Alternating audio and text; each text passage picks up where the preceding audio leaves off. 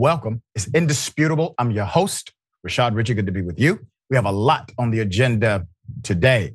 Breaking down news of the day with me, my contributor, none other than the incomparable Sharon Reed, host and commentator, TYT Sports, contributor all-star. Always fascinating to have her analysis. Top story of the day. Well, the DA decided to drop charges, even though the DA admits what happened was wholly criminal. But it's just too hard to prosecute cops these days. I'm going to remind you of the original video and then give you the unbelievable story as to how the charges have basically been dismissed. Here it is.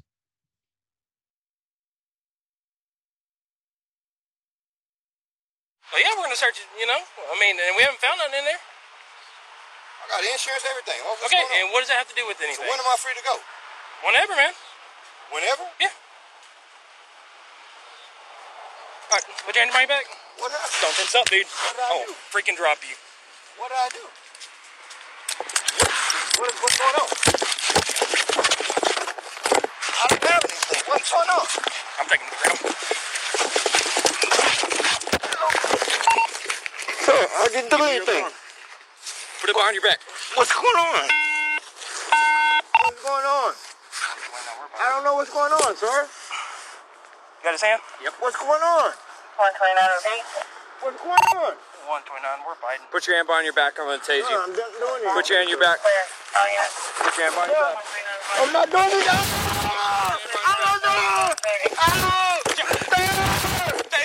Taser. Oh, sir, I didn't do it. Put your hand behind your back.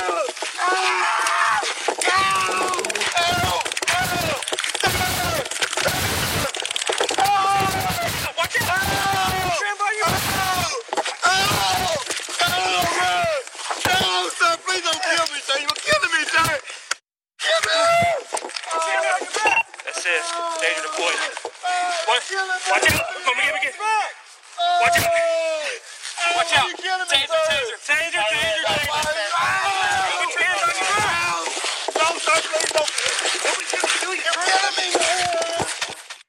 Put up the picture full mass.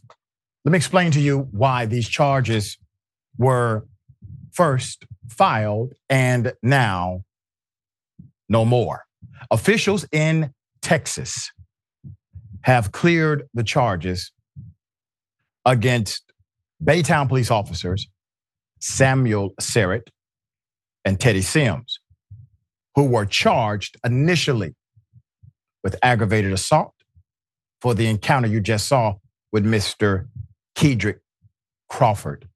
This happened back in 2019, during which both cops decided to beat Mr. Crawford and used a taser over and over and over again, a clear criminal violation. The Harris County DA's office said the charges were dismissed after they completed a pre-trial diversion program. I did not know corruption, beating innocent individuals, kidnapping, etc., qualified for a pre-trial diversion program. Well, guess what? Typically it does not. There's more.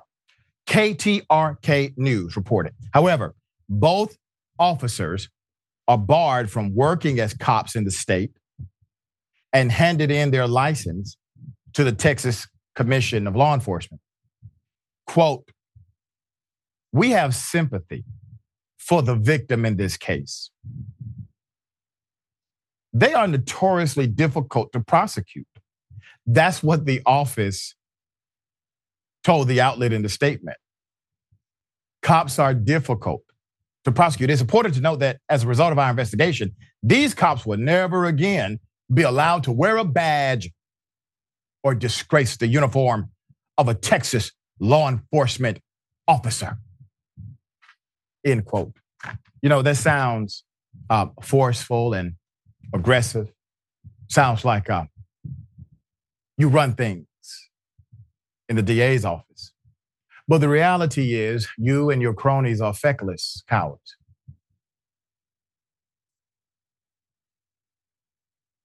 if this was an 18-year-old black male kid who did something stupid,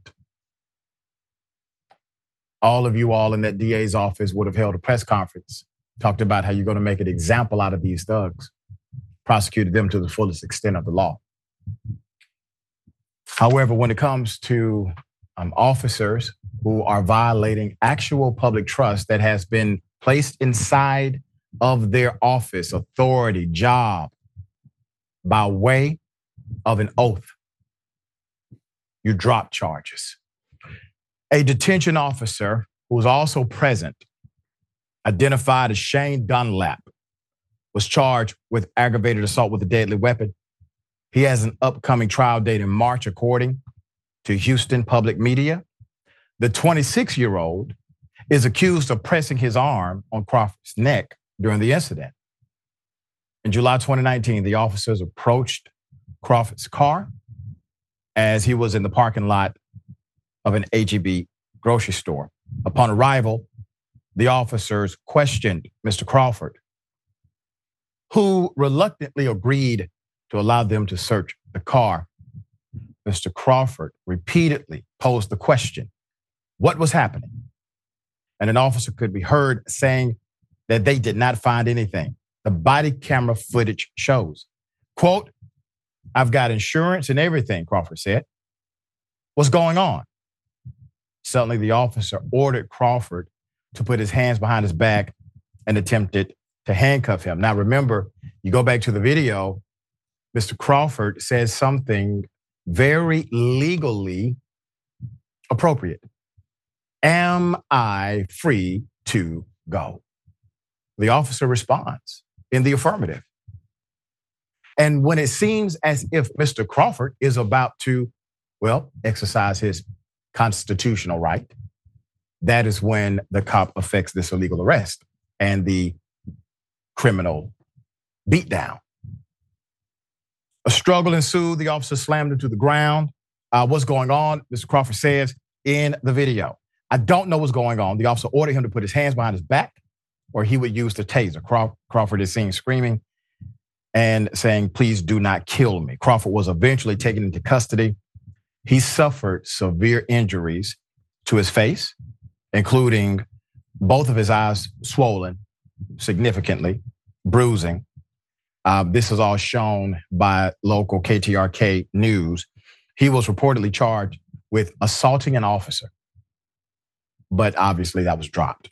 Following the announcement about dismissing the charges against Sheridan Sims, Crawford openly expressed his frustration and how his view of law enforcement has now shifted.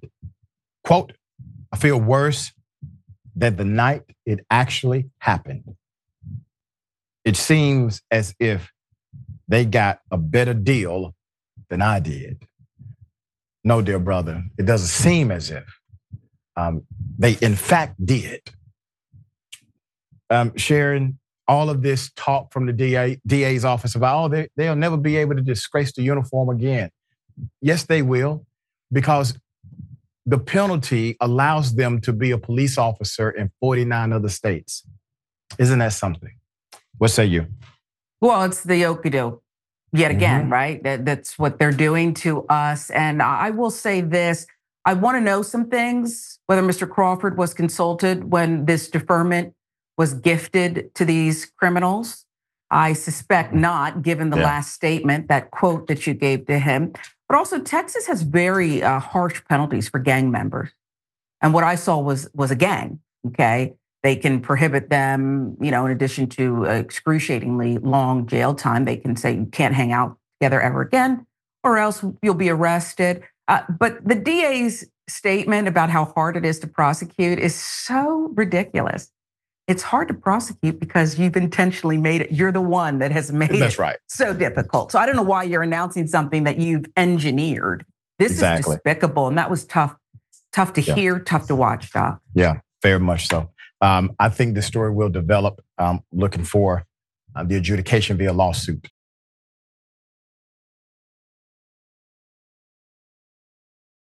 All right, hypocrisy galore. Republican rep who used in vitro fertilization also co-sponsored a bill against it. Now, I'm going to take you through a couple of twists and turns. Put up the picture full mass here. This is per the New Republic. GOP Representative Michelle Steele of California is outraged by the recent Alabama Supreme Court ruling restricting in vitro fertilization, IVF. Yet she supported a federal bill that would have done the same damn thing. Representative Steele tweeted, "As someone who struggled to get pregnant, I believe all life is a gift. IVF allowed me, as it has so many others, to start my family. I believe there is nothing more pro-life than helping families have children. And I do not support federal restrictions on IVF." Steele's solidarity with Alabama IVF patients rings pretty hollow, considering that she co-sponsored the Life at Conception Act, the measure which was introduced first in 2021 with 166 co-sponsors, and then again in 2023, this time they had 124, would have established that life begins at fertilization. The bill has not advanced since. Like the Alabama ruling, the Life at Conception Act would have significantly restricted, if not effectively banned, IVF treatments as well, because it grants equal protection to pre-born humans. According to the report, that also includes embryos. Since it's common for fertilized eggs not to survive the IVF process, the act will put doctors at risk of being charged with wrongful death of embryos because the law would interpret an embryo as having rights. That risk will be enough to basically eliminate the industry altogether, fear of liability, et cetera.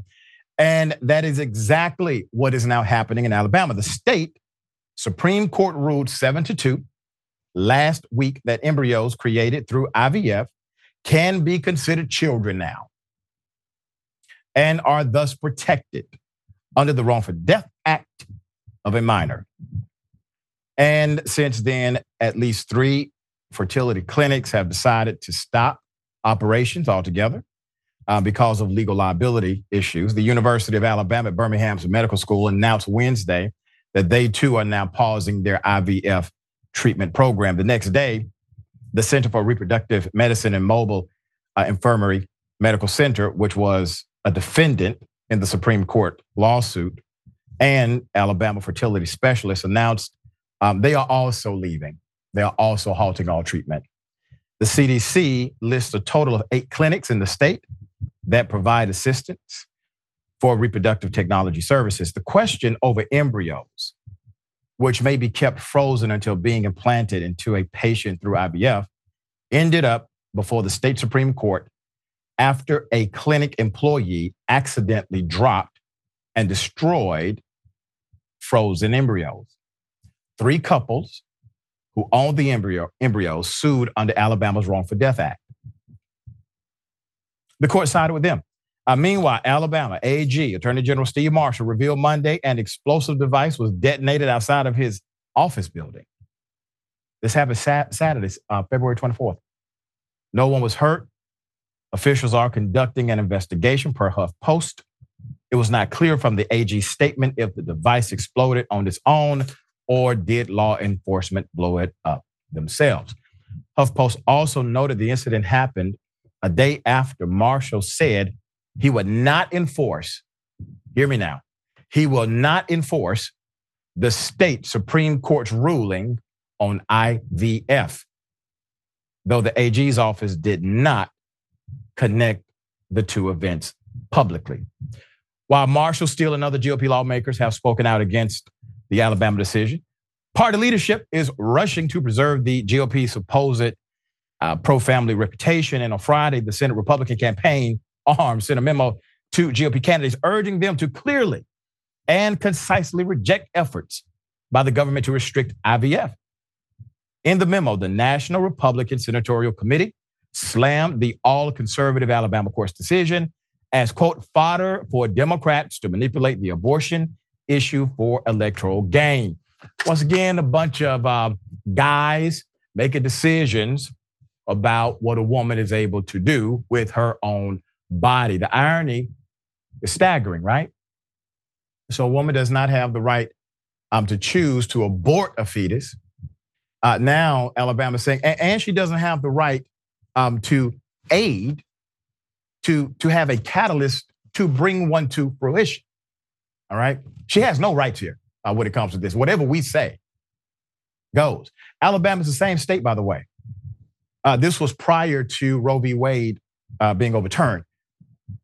Alabama is the same state that passed a law so insane that literally it gave a woman who had an abortion more prison time than the rapist who may have raped her.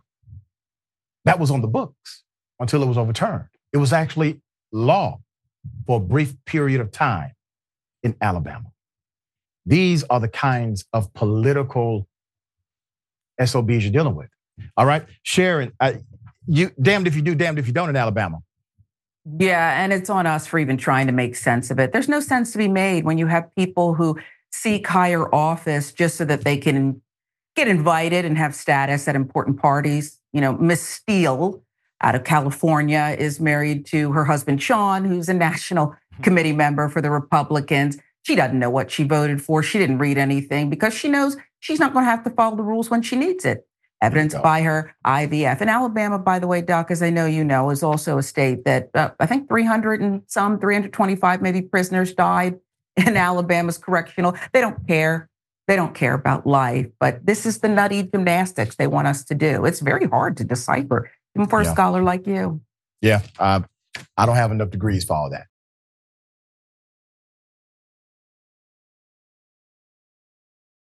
P. Diddy, accused of sexual assault by producer Lil Rod. Put up the picture full mask.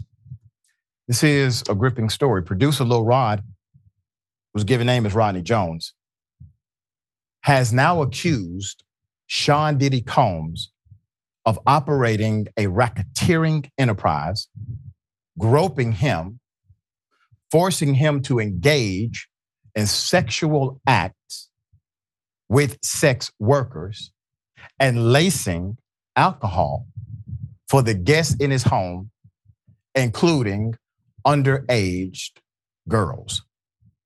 There's a 73-page complaint, ladies and gentlemen. Quote, throughout his time with Mr. Combs, Mr. Jones witnessed, experienced, and endured many things that went far beyond his role as a producer on the Love album. Mr. Combs required Mr. Jones to record him constantly. As a result, Mr. Jones has secured, hear this, hundreds of hours of footage and audio records of Mr. Combs, his staff, and his guest engaging in serious illegal activity, end quote. The lawsuit not only names Diddy as the defendant, but also his 30-year-old son, Justin Combs, his chief of staff, Christina Coram, Universal Music Group CEO, and former Motown Records CEO as well. All of them in the lawsuit. Lil Rod claims that Diddy forced him to work in the bathroom as Diddy showered, and that Diddy engaged in constant, unsolicited, and unauthorized groping and touching of his. Lil Rod also accused Diddy of drugging him. This happened, according to the lawsuit, February 2023, when he woke up unclothed, disoriented, and in a bed with Diddy and two sex workers. The lawsuit accuses Coram of helping Diddy, quote, to groom him being Lil Rod, into accepting a homosexual relationship. Mr. Jones was terrified of Mr. Combs. He felt like he could not tell him no. Mr. Combs consistently made it clear that he has immense power in the music industry. and with law enforcement. The lawsuit said it added that Diddy tried to intimidate Lil Rod by showing off his guns. The lawsuit also mentions a 1999 shooting, which resulted in Shine the Rapper, who is now an elected official, by the way, in his home country, of being sentenced to 10 years in prison. Rod claims that Diddy said he, in fact, was responsible for the shooting. Keep that picture up for a second. That comes as a surprise to no one who follows hip hop, by the way. Okay? That comes as no surprise to anyone who followed the story back then. According to Jones, January 2023, Combs introduced him to the Oscar-winning actor, Cuba Gooding Jr., and left the two alone in the studio on Combs' yacht. He says Cuba Gooding Jr. began touching him, groping him, and fondling him. The Oscar-winning actor has yet to respond to these claims. Gooding Jr. has faced multiple lawsuits in recent years for troubling abuse of a sexual nature. Lil Rod produced a portion of Diddy's latest body of work, the Love album, which was released September 2023, which he says he was underpaid for. In an Instagram post ahead of the 2024 Grammys, Lil Rod said, quote, "I'm currently nominated on an album I produced at least 9 songs. I should be celebrating, but I'm currently quietly fighting for my publishing for months." The producer also created a GoFundMe page aimed at raising $50,000 for his own legal fees. Diddy's attorney, Sean Hawley, told HuffPost, quote, "Lil Rod is nothing more than a liar." Uh-oh. That is another liability charge, more than likely. Lil Rod is nothing more than a liar who filed a $30 million lawsuit shamelessly looking for an undeserved paycheck. His reckless name dropping about events that are pure fiction and simply did not happen is nothing more than a transparent attempt to garner headlines. We have overwhelming, indisputable proof that his claims are complete lies, she added.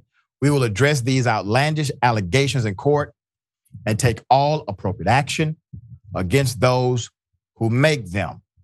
And I got to say this, if attorneys are involved with Lil Rod and they are crafting the actual lawsuit and they say specifically, we have video and audio, okay? If an attorney signs to that, attest to this being accurate, that is a big deal. Because if that is in fact a lie and an attorney is involved, you can be disbarred. You can lose your entire career for misrepresenting something as a fact and making it a statement of fact in a lawsuit. Diddy was accused last year of sexual violence by 4 women, starting with Cassie, his ex-girlfriend. It was a damning 35-page complaint. It was the quickest turnaround settlement I've ever seen. And others obviously came out against Diddy and his alleged violent behavior and sexual assaults against them. This has a lot of twists and turns. I got to say this. This has been one of the most troubling things in hip hop. Having a consensual relationship, that's perfectly fine. This is why stories like this are so important to tell. You see, you have a person alleging they're a victim. And this is a very detailed report, 75 pages. I did not have time to read it all, obviously, on air. But the details are significant. If there is a tape or tapes, if there is video, if there will be a trial or some level of adjudication, these things are going to come out because they will be part of the public record. All right, Sharon, I know you've been watching this as well. It's a hell of a thing. The arrows keep pointing directly to the same individual with every single story that comes out. What say you? Yeah, and the details seem to be so similar, Doc. And by the way, you provided plenty of detail. I think we get it. I don't care if it's a man, a woman. I'm not interested in the pronoun. Where there's smoke in this case, there does seem to be fire. And I can't think yet of a redeeming quality given everything that we've learned here about Diddy. And my final comment is this. I love hip hop, you love hip hop. It's for the people, for the culture, all that. But until hip hop addresses some of these best kept or open secrets, we should call them, I don't really want to hear too much more about anybody else, oppression, the man. We need to deal with something that is going on apparently in our own house that is despicable. Yeah, it gets worse by the moment, this saga. All right, we'll bring you updates as they come. We got more on the other side. It's indisputable, stick and stay.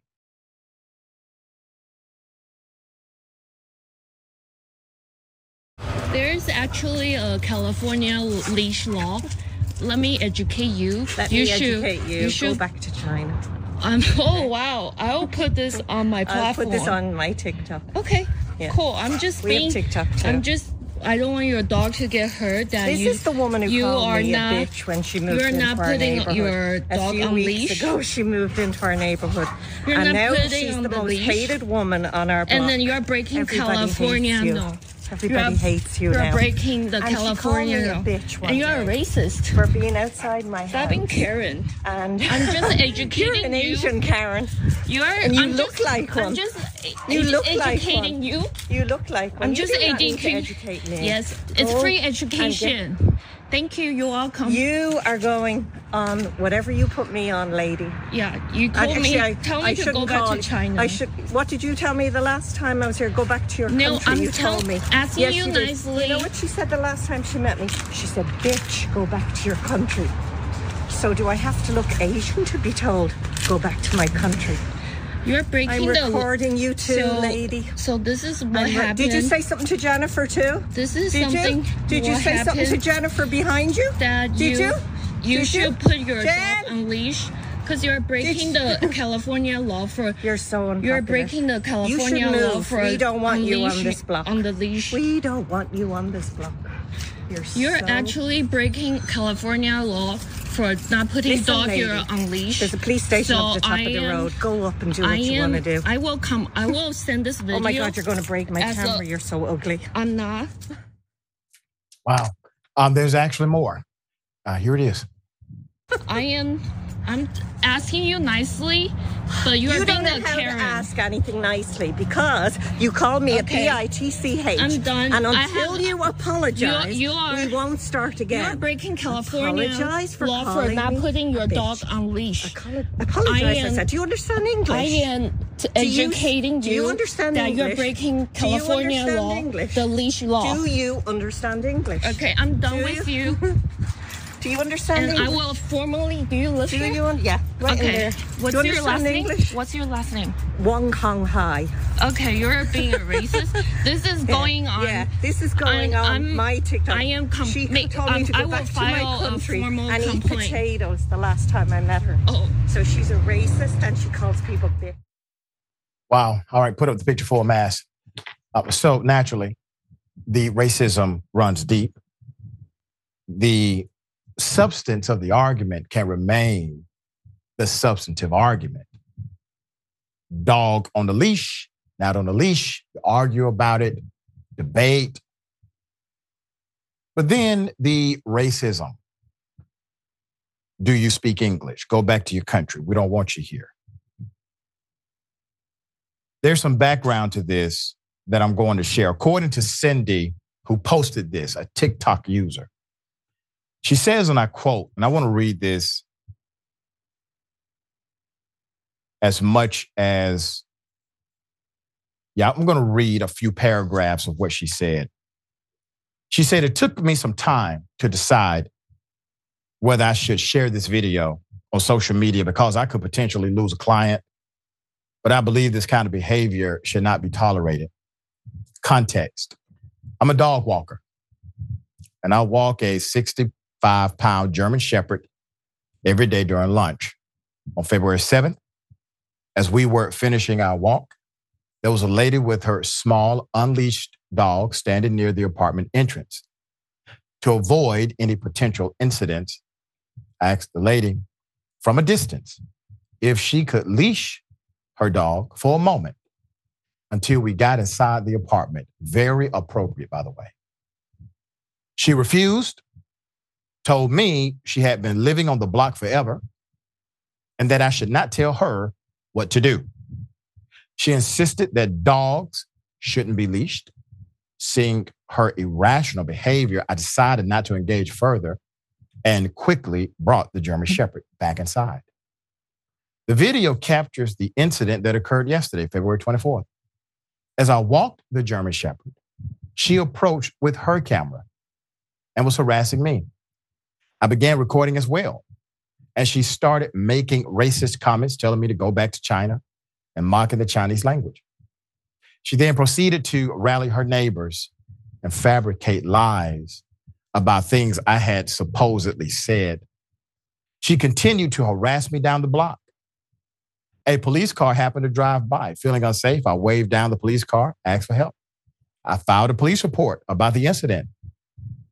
And she also told the police she wanted to file a report.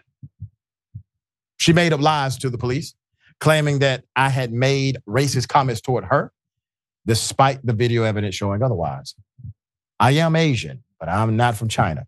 I am an immigrant, but my family and I have been living in America for more than 20 years. This is our home. It deeply hurts me that there are still people out there making such racist remarks. I hate that this young lady had to endure this. Anyone who has to go through bigotry and racism, it's a very emotional thing, and it should not be tolerated. So standing against the action allies you with those who have been victims of racist people. Sharon, this was just so extreme. And now that we have context, literally, she avoided confrontation the day before, just decided to go back in, let it go. But she comes out the next day to walk the German Shepherd. And the Karen comes out to confront her now. Mm-hmm. Yeah, and if you didn't have that context, thank goodness she had the courage to go ahead with the post. You would think, not that it matters, that she approached the Karen to educate her, but it was the other way around. These aggressive, rabid Karens, Doc. United States is said to be a leader in exporting petroleum and cars. But what we really are is the leader in producing these Karens. And for all the people who want to blame Donald Trump, who is a racist, misogynist, and all those other isms and ists, whatever, all he did was shine a light on what's here. It's homegrown. I'm going back and forth in my head wondering, oh, I'm glad I wasn't there. I wish I was there. I'm glad I wasn't there. I wish I was there. Okay. And then the slander. The slander is outrageous. Yeah. Yeah. This is how they get down, though. This is like the blueprint. You know, they don't care. They'll put it in writing. They'll file a police report, affidavit, swear under testimony. Yeah.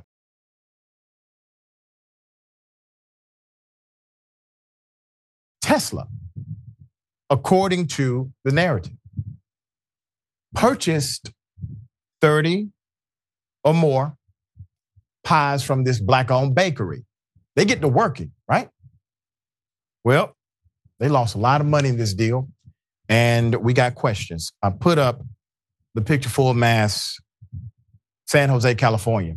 The Giving Pies, a Black-owned bakery, accused Tesla of making a large order for a Black History Month event and then canceling before any payment was made, leaving the company holding the financial bag. Verwangi Rosa Terranara, owner of the bakery, told NBC Bay Area that the bakery had to shift its employee work schedule and spend $2,000 on that order. For a small business, that is a big deal. That's payroll money. According to KRON4, each pie is carefully assembled by hand in small batches. Despite that, the bakery has managed to put together orders for large corporations like Apple, Google, Intuit, and others. On Valentine's Day, the bakery got a last-minute order request from Tesla, 2,000 pies, half to be delivered on Tuesday, the other half on Thursday. So the owner said, hey, listen, we got you, all right? It's a tough order, but we got you. But then the waiting game began for Tesla to pay.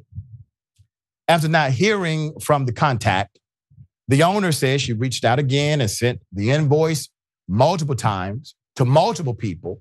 Finally, at 9 p.m. Thursday night, she got a call from Tesla. The company apologized for the delayed payment and then asked to double the order. Let's get 4,000 pies, all right? Quote, so I contacted my staff and they're like, yes, we can work on Saturday, on Sunday, on Monday. We can get it done. No problem. You know why that staff responded like that? Because they respect the owner. That's why. So she says she sent Tesla a revised invoice because they said double the order. Still, she did not receive any payment. She contacted them multiple times. Finally got a response via text message. Let's put it up. Sorry to bother you again, but I'm a small business. I don't have the luxury of infinite resources, so I really need to be paid so I can secure my staff. I received a message back that was like, hey, so sorry. I don't think we're going to need this order anymore. End quote. The owner had turned down other orders because she didn't have capacity. Already purchased the resources, the ingredients, the boxes, the stickers. When the story went viral, Elon Musk posted on X, just hearing about this will make things good with the bakery. People should always be able to count on Tesla trying his best. He's a robot, obviously. He has no actual emotions. After she posted about it on social media, she says Tesla saw it and reached out. Quote, they said they wanted to make it right by me, and they offered for me to do 2 events on March 6th and March 7th, but I'm still waiting for confirmation. She said, if they want to make it right, I'm going to give them the opportunity to make it right. Ma'am, I'd rarely do this. My opinion, you need to sue their ass. Damn that. They're telling you they're going to make it right by making you work again? You already worked. Your staff already put in the time. You purchased the materials. They came, they worked. So they're going to make it right by giving you another job, giving you another opportunity, giving you another chance. Ma'am, you are a sweet, beautiful soul. These people are playing you. Understand, this is a $1 billion corporation. This boils my blood. I'm Sharon. I know you see the game they're playing. When people show you who they are. Yep. Yeah, and you're right. A sweet, decent, pie-making, lovely lady. I need you to have a conversation with her. She probably's a fan of the show. She probably watches. But there can be big companies cancel and don't get pay it. You pay it. And I want her to change her policies too because of rogue people like this. I don't know if Elon wrote that tweet because I think you're right. He's a robot, but this is so easy. Come work again? This is unbelievable. I want you to talk to her, please. I know you're busy, but if you I will talk to her 100%. All right. I mean, I see pain and suffering and everything here. All right, Sharon, we got more on the other side. Indisputable Stick and Stay.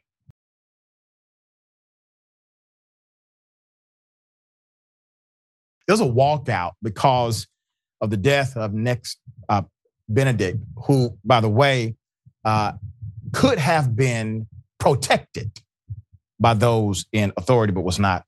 I'm going to go to this footage first and give you the background. Here it is. What happened today? I got jumped. They came at me. They grabbed onto my hair. I grabbed onto them. I mean, got me on the ground, started beating me. Newly released school surveillance cameras show Benedict in the cafeteria with classmates, then walking into a bathroom where Benedict says a fight broke out. They had said something like, "Why do they laugh like that?" And they were talking about us in front of us. And so I went up there and I poured water on them. Okay. And then all three of them came at me. Shortly after, a faculty member rushes into the bathroom. Later, Benedict is seen walking to the principal's office and then out of the school, escorted by their mom. The next day, Nex's mom calling 911, telling dispatchers Nex is having trouble breathing. Put up the picture.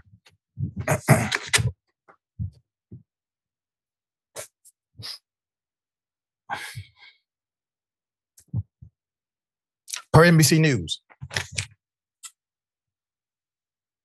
Owasso, Oklahoma. At least 40 students at the high school walked out Monday to protest what they described as a pervasive culture of bullying with little accountability. These are the children showing adults what they should do as adults. The non-binary student who died on February 8th, a day after being jumped in a bathroom on the school's West Campus. Per updated reports, friends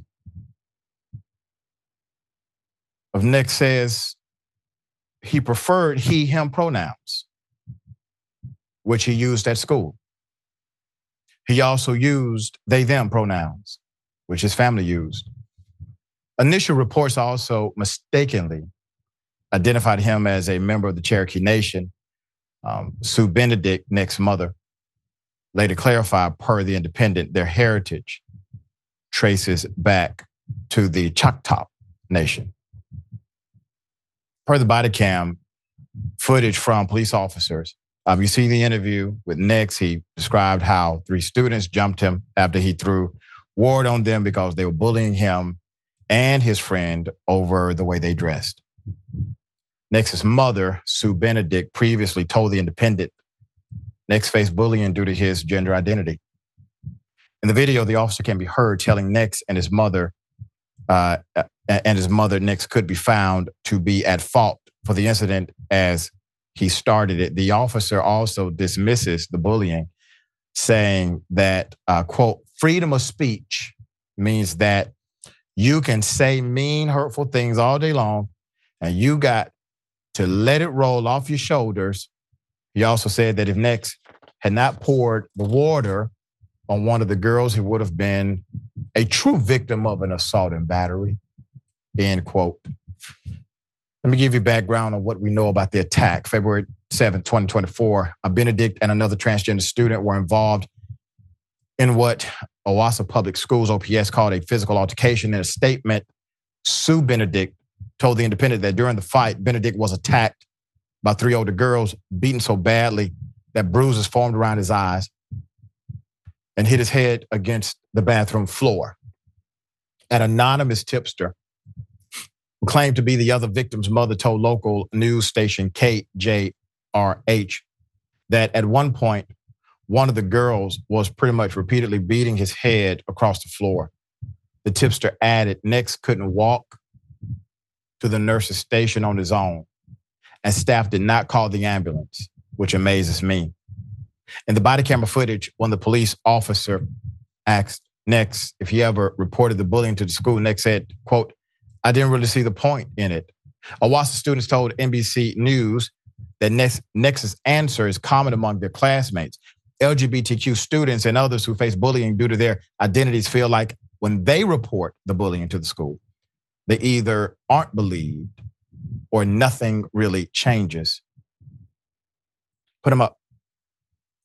Owasso Public Schools Assistant Director of Communications, Brock Crawford, says students attend an assembly at the beginning of each school year that includes the processes and procedures they should follow to report bullying or other safety concerns. All reports are investigated by their respective school administrators and then reviewed by the district's Director of Safety and Security. end quote.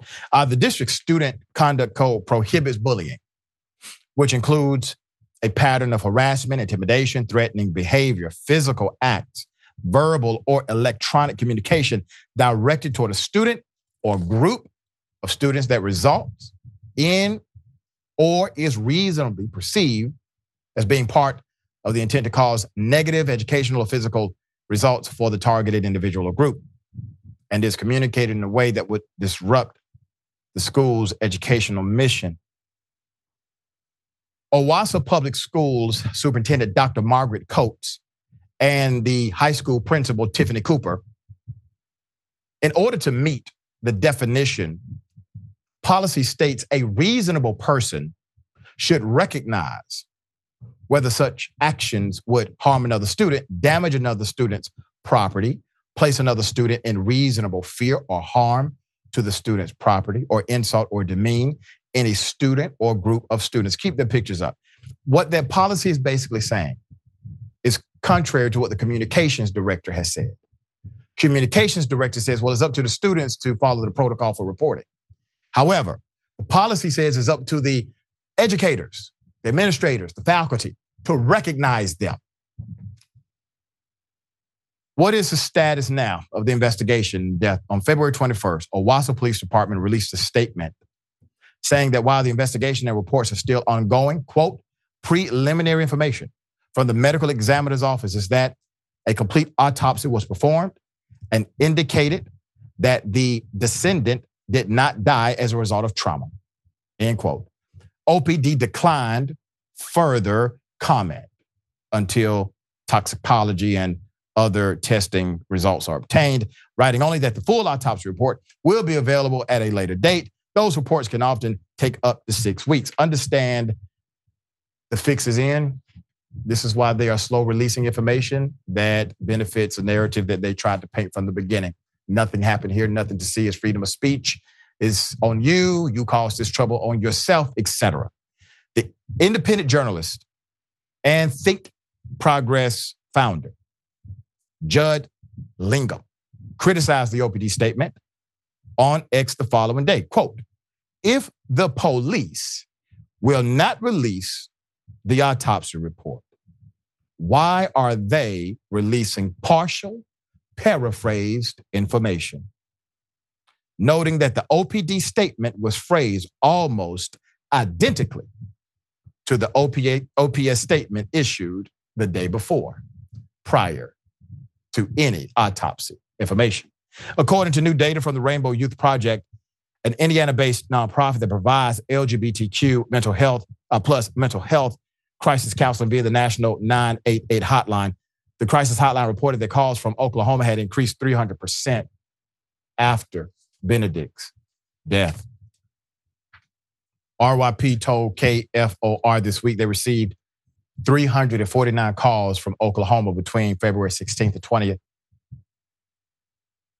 Prior to Benedict's death, the hotline only received an average of 87 calls per week from the state. 69% who called said they were specifically experiencing the stress about Benedict's death. 85% said they are also experiencing bullying at school or online. 79% feared for their physical safety. More than 10% were students or parents of students at that same high school, Owasso. Let's keep that picture up. You see, that is a human being. If you're a person of faith or a spiritual individual, you also know that this is a soul or a spirit.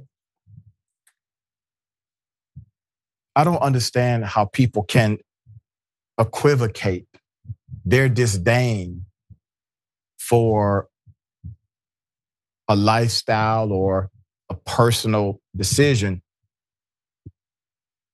to death. I don't understand this.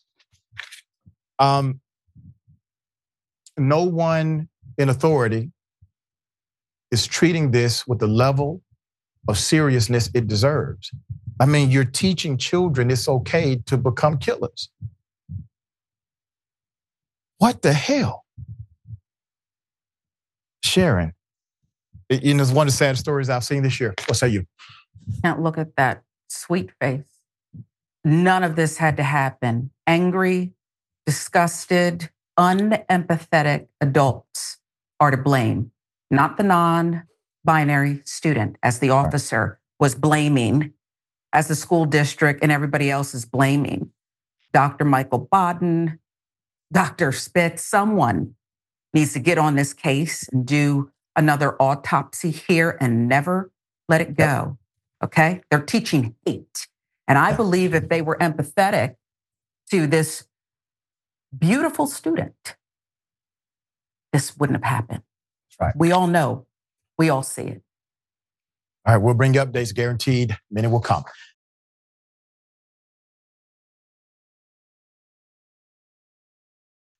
Okay, there's a school teacher who has now apologized because the teacher did belittle students online.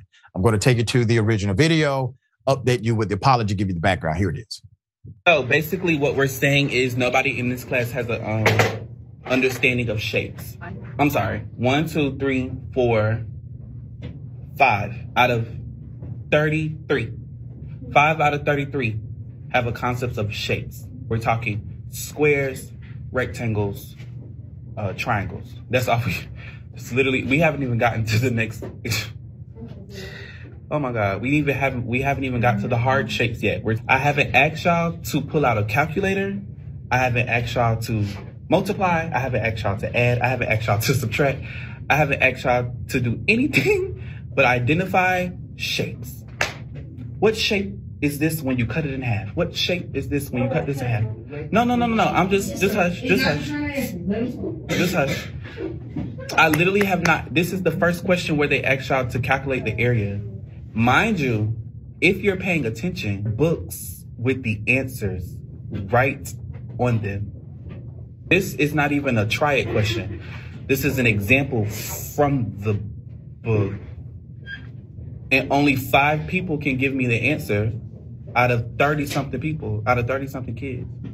And again, nobody's asking y'all to calculate, multiply, divide, add, subtract. I asked y'all to identify shapes. And we can't get 13-year-olds to identify triangles, squares, and rectangles. This is literally the only class all day who cannot identify shapes. So, tonight, for homework, I'm gonna need you guys to draw shapes. All right, I'm going to play his apology in just a moment, but teacher, I got some homework for you. If you're ever teaching a class, you got over 30 students, only 5 students get the lesson that you're teaching.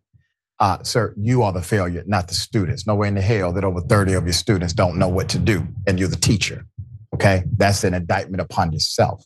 All right, here's the apology. What's up, y'all? Hey, let me make, is it safe for me in here? Weekend has been pretty crazy. I've been pretty busy, booked with daytime TV, advocating for our youth per usual. And y'all know what happened this weekend. I wanted to take the weekend to read y'all comments, you know, take some constructive criticism, and not just respond just to be combative, you know, not just responding back to what y'all have to say. I wanted to take some of that feedback in, and, you know, there's always room for growth. Like, no matter what, there's always room for growth. So first things first, I want to go ahead and apologize. Yes, not apologies. You can't never tell somebody how you made them feel. You know what I'm saying? So if my tone and how I was talking made you feel a type of way, I do apologize for how I made you feel. That was never my intention. My intention is never to be condescending and rude. I literally don't even hear it. I just be talking sometimes, but I do apologize. Second thing, I feel like y'all more so have an issue with me and my tone and demeanor than the actual issue that I'm showing y'all in real time. I am actually quite literally on a daily basis showing y'all how far behind or how big the gap is. And you could say, teach them.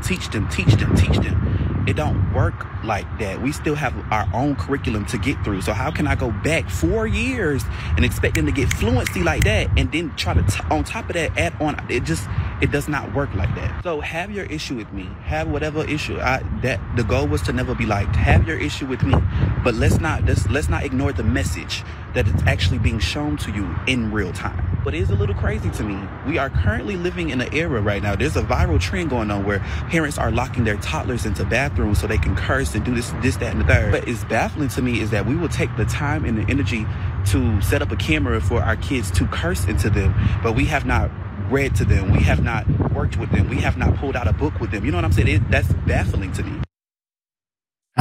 Man, brother, I think it would have been better if you just apologized, left it at that, said you can move on. I want to say this to you. I heard your point about you're teaching a different curriculum. They have to know a certain curriculum by the time they get to your classroom. I've been a teacher a long time myself, so I understand that. In situations like that, because it does happen, you have to then go back to whoever was supposed to teach that student properly and give that teacher some of the energy you gave those children. Because those children are there to absorb from the teacher. So the energy, while I understand the passion, completely misplaced on these youth. All right? Teacher and rap artist Marquise Bryant was in hot water after posting a clip of his math class on TikTok. And share with the world how his middle school students do not know how to identify shapes.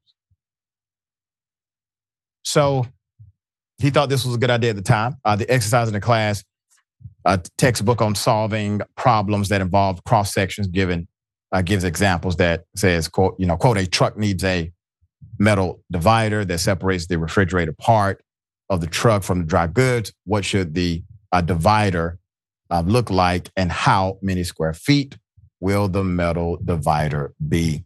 And you saw the rest of it there. Another person wrote on Instagram, quote, imagine how a student feels looking at the comments under his post calling them dumb, and how unprofessional it is to record yourself berating and shaming kids for being struggling learners. And I would say this brother is struggling with wisdom. Why would you ever do that? All right, so Sharon, why is it that I get the feeling that he needs to go through some teaching himself? Yeah. The reason 15% is the only number of students who could identify certain shapes is because he's talking down to them. And I suspect he's not the only one talking past them.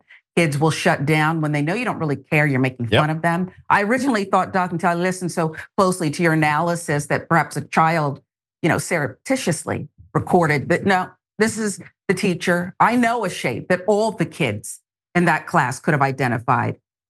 Egg, as in their egg-headed teacher who's very ignorant and doesn't even know how to apologize. How about, I'm sorry, it's not your failure, it's our failure, we'll fix it.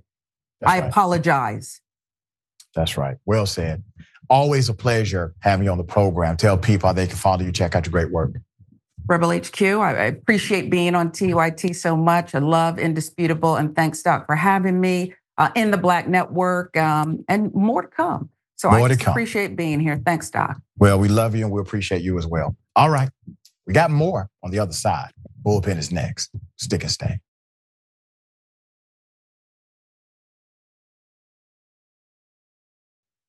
Let's get it. Ladies and gentlemen, welcome to the Bullpen. Rights are human rights. Women rights are human rights. Women rights are human rights. Women rights. We have on the program investigative reporter from Raw Story who wrote this amazing piece, great investigative work about how neo-Nazi groups are training children for a race war, basically, in the United States of America. Mr. Jordan Green, we appreciate you being on the show. It was a very tough read for me, but I know it's necessary for us to know. How are you, sir? Doing good. Thank you so much for having me, Dr. Ritchie. It's really good to be with you. It's good to have you, man. Let's first start with what's happening inside of these neo-Nazi groups, and how did you gain such significant access to be able to document all of this? Well, what's happening is a lot of online radicalization. adolescents, teenagers, white boys who are feeling alienated from society and getting radicalized by others who are older, and then in turn radicalizing younger people. And they are steeped in this toxic internet culture of gore and racism and violence, and then they are encouraging each other to commit crimes and propaganda, vandalism to prove their commitment, and escalating to more violent activity. You're asking how I gained access. So yes. They organized on Telegram, a encrypted social media app, and I gained access to basically lurking on their channels under a sock account, and just watching and making screenshots and taking note of who was most active, and watching for biographical details that they dropped about themselves. What kind of activity or activities are they being encouraged to do? So it starts with like putting up a flyer or just doing some graffiti, but obviously spraying a swastika on an underpass is a lot different than throwing a brick through a synagogue window. So, that's the kind of thing that it would escalated to in Pensacola, Florida in July of last year. Then similarly, spray painting anti-Semitic vile graffiti that targets specific community members in another incident in New Hampshire. And once again, this is an article exclusive in Raw Story inside the neo-Nazi hate network, grooming children for a race war is the title. Some of the actions obviously are directed, very specific, very targeted. We have rules or laws now in certain states that enhances the penalty of an adult enticing a minor to do a particular criminal act. Can you talk about the connection or perhaps the disconnect between the adult faction of these neo-Nazi groups and them telling minors to commit criminal activity? Yes. There is like quite a bit of communication between the teenagers and older racist skinheads. So they're getting quite a bit of encouragement from the older skinheads. And sometimes the older skinheads will say, don't do something stupid like write the name of your group on the brick you used to smash the synagogue window. And I have talked to one, most of the members of 2119 are under 18, but I did talk to one member who's 34 and actually has children the same age as these kids. And it was interesting. He told me that he's like very kind of careful not to cross that line of spray painting graffiti on a specific private property or directed at a particular person, because it's basically a finable offense if you just do it on a highway underpass. But these kids are promoting this activity and using it in propaganda videos and encouraging other teenagers to commit crimes. This is the same blueprint and methodology that terrorist organizations utilize. It's a propaganda dynamic. And in the process of the propaganda, they have to dehumanize the other group or groups they are encouraged to go after. So talk to us about that dehumanization process that you have witnessed inside of these encrypted rooms. That's where the gore video gore images go. Pictures of Black men being killed by the police, pictures of people who are victims of mass shootings, and it is really designed to, just as you say, desensitize the kids and allow them to dehumanize their opponents and condition them towards violence. And repetitive use of the N-word, they use it in directing towards each other as young white men, and other racial slurs as well. How long did you stay in your investigative mode for this story? I started kind of keeping tabs on it last or December of 2022, and kind of off and on just logging all these incidents where the group's name was used and then kind of putting them together, but really kind of intensely working on it from early November onwards.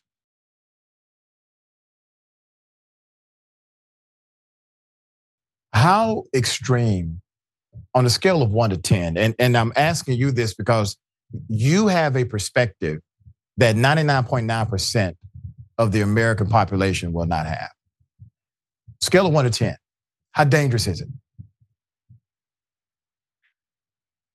They are a 7, I would say. And the reason I say that is because, I mean, the types of activity that they're engaged in, I do define it as violence, and it is an attack. When you throw a brick through a window of a house of worship where people are sitting and eating dinner, that's an attack on people, and it's a hate crime. But they are kind of geared up to becoming much more violent because they express admiration for mass shooters, and they talk about their admiration for attacks on the electrical power grid, and they promote like a paramilitary aesthetic, and they talk about themselves as being in a war. So I say they're a 7 because they're not engaged in extreme violence, but they are seeming to have ambitions towards that kind of extreme violence. In the commentary and the indoctrination, what are they saying about Black people? What are they saying about brown folk or members of the LGBTQ community? Because naturally, there has to be this rhetoric to keep the dehumanization part present. And then secondly, there's a lot of hypocrisy in neo-Nazism. One of the primary ones is that many of them subscribe to Christian ideology. Did any of that come up in these rooms? 2 very good questions. So, they hate all of the groups, and their ideology is organized around the idea of hating Jews the most, and conspiracy theory that Jews control the world and are currently controlling the United States government. Therefore, they have to overthrow the government. They despise African Americans and see them in the same way that they see immigrants and Muslims, as they see them as pawns of a Jewish conspiracy. I would mention that they also defaced the Martin Luther King monument in Concord, North Carolina, and they espouse a lot of false claims about Black crime and to kind of reinforce their idea or their drive towards racial separatism. And I'm sorry, your second question? Christianity. Yes, the hypocrisy of their movement. It is always laced with some level of Christian evangelical doctrine, while at the same time racism and violence. Yeah, right, exactly. The leader of 2119 actually, just until about a month ago, went by a nickname of Constantine. And so a lot of them embrace or kind of cloak themselves in the guise of Orthodox Christianity. But the white supremacist movement as a whole, they're split between a fake religion of Christian identity, and then others are kind of into like a Nordic heathenry. And others are into Satanism, and being, teenagers, they are like all teenagers, they're kind of casting about for an identity, and they try on all these different kind of religious identities. And they're very inconsistent about it. But the main thing is the white race before all else. I got to ask you about law enforcement and potential involvement because I got to say it, dear brother. If these were Black children engage in this kind of activity, the conversation will be about gangs, how we got to make an example out of them, how we have to break this up, how we got to stop this from happening, et cetera. DAs would hold press conferences. Sheriffs would say, not in my town. Governors would talk about how they're tough on crime. But none of that has been the reaction yet. So have you seen, or has anyone from law enforcement contacted you to say, we want this information? You're absolutely right. They are a gang. I mean, they operate as a gang, and they're a national security threat. If you look at their larger aims, I don't have the inside view of law enforcement, but from what it looks like, they are investigating it as a local vandalism, albeit with hate crime enhancements. But to date, I haven't seen any indication that they're investigating them as an organization operating across state lines. So that is a concern, and I guess to be determined. Even though a lot of them are children, right? A lot of them are teenagers. Did you hear rhetoric about them supporting Donald Trump or being Trump supporters in general? Yes, they tend to support Trump, although they are from the accelerationist tendency of white supremacy. So one of their tenets is no political solution. So they, which inherently is violent. They want to overthrow the United States, and they don't see really a purpose in elections. I do think that, as with other right-wing extremist groups, they're going to try to exploit polarization and division over the presidential election. And they're kind of all over the place. And as with other white supremacist groups, sometimes they kind of tongue-in-cheek embrace the Democrat, thinking that will radicalize and motivate people who are kind of attuned or receptive to their message. I have to point out the irony that their ideology is affixed to a non-political solution, to basically overthrowing the government as we know it, okay? Mm-hmm. And then a few years ago, on January 6th, a group of individuals attempted to do that very same thing, subscribing in action to the ideology that they are talking about in writing. What's the correlation with those two groups? The correlation is that, these group 2119, the teenagers, they really see MAGA as the baseline, and they want to see it move beyond it to something more violent. I really think of January 6th as not a kind of peak experience for them, but as the baseline, as I said. I concur with you. I said something very similar. This is a great piece of investigative work. Inside the Neo-Nazi Hate Network, Grooming Children for a Race War by Jordan Green, investigative reporter. Raw Story. We got great friends at Raw Story. Love Raw Story. I read Raw Story damn near every day. So thank you for this. Is there some, what's part two, man? I mean, you documented so much here. Do you try to get some more insight, maybe connect the dots even deeper? What do you want to do next?